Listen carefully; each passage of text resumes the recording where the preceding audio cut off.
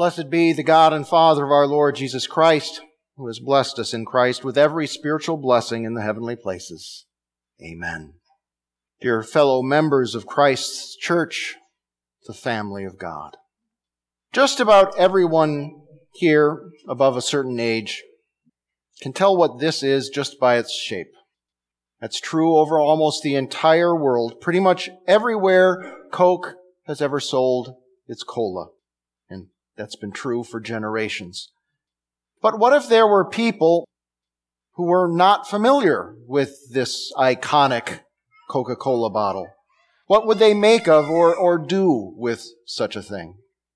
That's the question or premise behind the 1980 South African movie, The Gods Must Be Crazy. At the beginning of the movie, a pilot flying his small plane over the Kalahari Desert finishes drinking his Coke and, seeing no value or purpose to the glass bottle once it has served its purpose, carelessly throws it out the window. It falls to the ground without breaking and is found by a tribe of bushmen who know nothing of the outside world, let alone Coca-Cola. No one in the tribe knows what the bottle is for, of course, but over time they find it to be a very useful tool for pounding, for rolling, for shaping, and many other things. They consider it at first an amazing gift from the gods, because after all, it fell from the sky. But a problem soon develops. There is only one bottle, so it can only be used by one person at a time, and this causes conflict within the previously cooperative tribe. Eventually, it is decided that for the good of the entire tribe, the gift should be returned to the gods. And so one man is sent out to go to the edge of the world and get rid of the thing that had caused such strife and brought such discord into their life together. The rest of the movie is about the man's misadventures on his journey as he encounters the civilized world for the first time. With our readings and sermons from 1 Corinthians the last few weeks, we have been compelled to think about particular gifts from God, the true God, and their usefulness to Christ's body and their place in the church. But some of the Holy Spirit's gifts are treated like that Coke bottle, foreign and sensational to some, but familiar and undervalued to others. In our reading today, 1 Corinthians 14, 12 to 20, the Apostle Paul tells the members of that very young, very troubled congregation in Corinth, and tells us today how to put God's gifts into perspective. And it's all about knowing their purpose. We read again, "Since you are eager for spiritual gifts, seek to use them abundantly in a way that will build up the church. That is why a person who speaks in a tongue should pray that he may interpret. For if I pray in a tongue, my spirit prays, but my understanding is unfruitful. So what is to be done? I will pray using my spirit, and I will pray also using my understanding. I will sing using my spirit, and I will sing also using my understanding. Otherwise, how will an uninformed person say the Amen after you give thanks, since he does not know what you are saying? Now, to be sure, you are giving thanks well enough, but the other person is not being built up. I thank God that I speak in tongues more than all of you, but in the church I would rather speak 5 words with my understanding in order to instruct others than 10,000 words in a tongue. Brothers, do not be children in your thinking. Be like babies in regard to evil, and be mature in your thinking." Now, what's the foreign thing in those verses? The tongue speaking. It's certainly something outside our confessional Lutheran experience and history, but even for the Corinthians and for Pentecostals and Charismatics today, it was mysterious and different enough to be seen as sensational. If we were to look at the entire context of 1 Corinthians 14, we would see that tongues had become for that church like the Coke bottle for the Bushmen in the movie. A source of wonder, a useful tool, and the cause of disunity and discord. The problem was not disagreement over whether speaking in tongues was a legitimate spiritual gift. Paul clearly indicates that it was. We today have some trouble knowing exactly what that gift was and whether it's the same thing found and promoted among the Pentecostals and Charismatics of our time. But the apostles' lesson here about the use and place of such spectacular gifts is clear regardless. The problem was how this gift was being used in the Corinthian congregation. Those who had this Spirit-given ability to speak in other tongues were using it publicly when everyone was gathered together for worship, and they were doing so without regard for whether other believers would benefit from it and without consideration for good order. Paul paints us a picture of gatherings taken over by thoughtless babbling, lots of people speaking at once with words that no one could understand, and frustration and resentment by those who had come expecting inspiration and encountered incoherence instead. It was yet another sign of a congregation in poor spiritual health. But that disorder and discord was more a symptom than a disease. The real underlying issue was much more basic. Those who were misusing the gift of tongues did not seem to understand what that gift, like any gift of the Spirit, was for. Sure, Paul admits praying, speaking, and singing in a tongue was a great spiritual experience, but without interpretation, it only benefited the person doing it, and that not always. Which meant that when it was done in public, with the congregation gathered for worship, or particularly when some unbeliever happened to be present, it was a detriment, a disadvantage to the others, because they could not understand or join in any way. And it thus stole away their time and their attention and impoverished their public worship.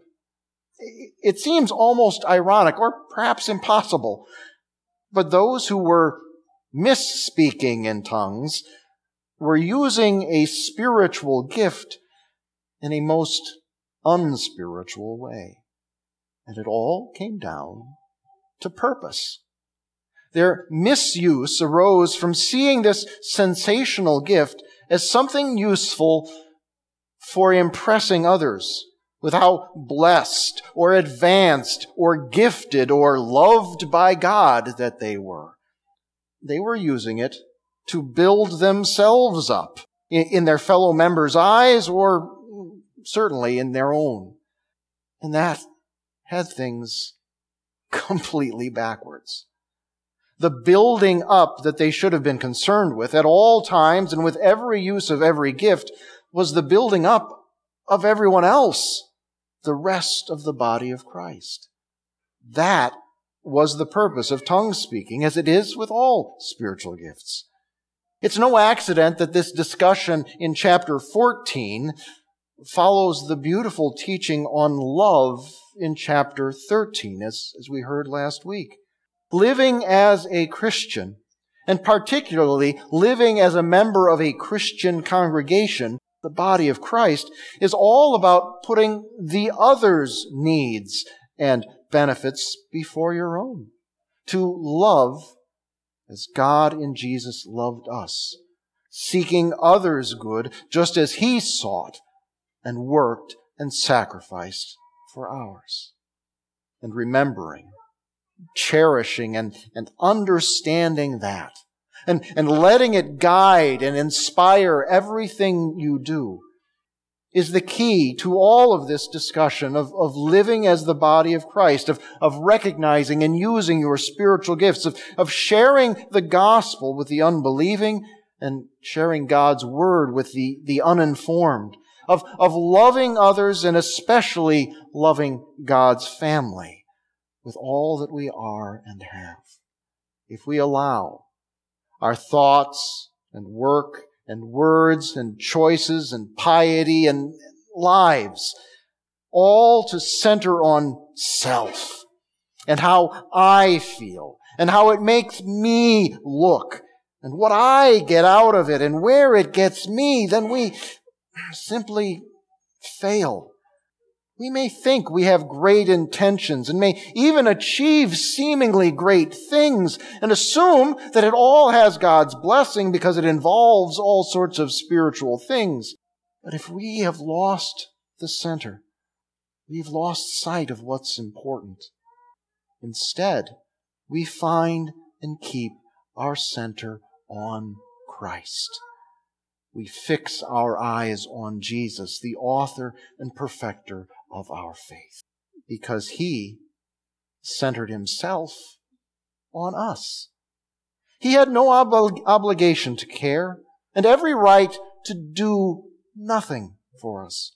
He could have just remained in heaven and looked down and watched us sinners destroy ourselves and this world we corrupted, and no one could blame Him.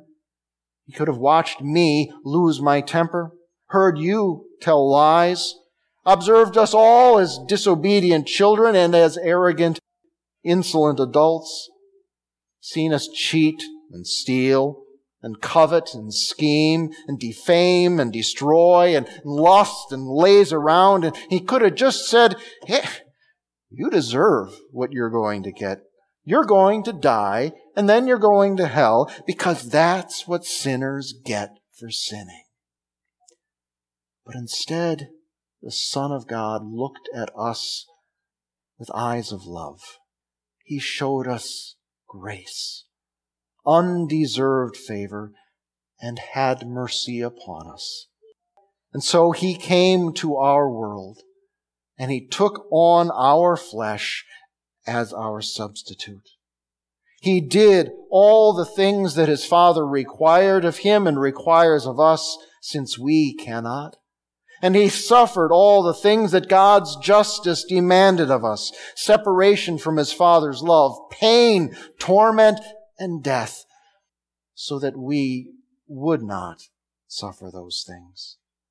Our faith and our lives as Christians are centered on Christ's bloody cross and empty tomb, because those things show us that His love was centered on us and our salvation. All that was good for us, all that we needed, forgiveness for our sins, holiness in God's sight, eternal life and paradise's perfection, these were His great concern and His whole purpose for coming and doing and suffering all that He did. And so, in gratitude and in a deep desire to imitate Him as loving and beloved children of God, we let all that is good for our brothers and sisters, all that is needed for our congregation and even for our community, let all that be our great concern and the purpose for all that we do and say and for how we work and serve and sing and pray. We have been called not only to sing God's praises, but to be fishers of men for Him in His world with the gospel. We have the privilege of telling those who hear God's law condemn their sin and say, I am doomed, I am ruined. And we have the joyous privilege of telling them, your guilt is taken away. Because of Christ Jesus, your sin is forgiven. Having Christ as our center makes the growth and well-being of His body, the church, our fellow members, our priority. Our goal in everything, at all times, throughout our lives, is to build others up and to grow the family of God, even as we ourselves grow up in our faith. And that maturity that Paul encourages here to stop being children in our thinking about and our use of spiritual gifts and blessings. That does not apply only when we are dealing with foreign or sensational things. It applies just as much to the familiar. Problems for us and for the body of Christ come also when we take familiar gifts for granted or value them lightly, like how problems came when that bush pilot carelessly threw a Coke bottle out the window. How often do we not say a table prayer or speak God's name without really thinking about what and why we are doing so, or without thinking about how others will be influenced by what we say? How often do we repeat our lines in the liturgy without recognizing their purpose? How many times have we decided not to attend church or Sunday school or Bible class because we thought only in terms of what we might get out of it, instead of in terms of how our presence might encourage others, and how bringing our gifts and insights and prayers and songs will build up our brothers and the whole body of Christ?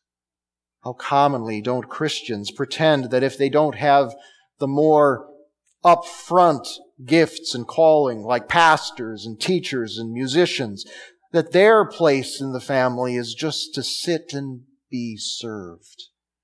Paul corrects all such errors in attitudes and actions here by reminding us that each of us has a purpose greater than ourselves, building up the church. It doesn't matter who you are or what gifts you do have or don't have. At the very least, you can pray for our family of faith and its leaders and its servants.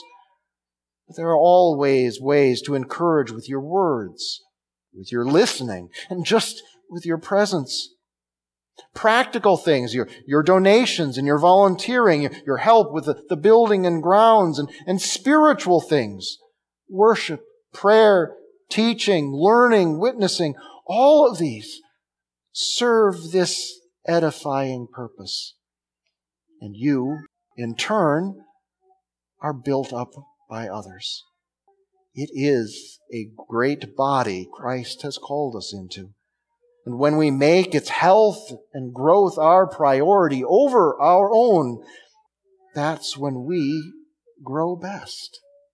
Paul illustrated that well when he said that he would rather speak 5 intelligible words that others could understand and be edified by than 10,000 words in a spectacular tongue that edified only him. So he concludes with a clear command: grow up. Stop being like children who think only of their own interests and put others first, as adult Christians do. With regard to sin and evil, be like little children who pay it no attention because they have no idea what it is or why it appeals. But with regard to your spiritual gifts, seek to use them, whether they seem foreign or familiar, according to their true purpose. Use them abundantly in a way that will build up the church. Lord, let it be so for all of us. Amen. Please rise. May our Lord Jesus Christ himself and God our Father, who loved us and in his grace gave us eternal encouragement and good hope, encourage your hearts and establish you in every good work and word. Amen.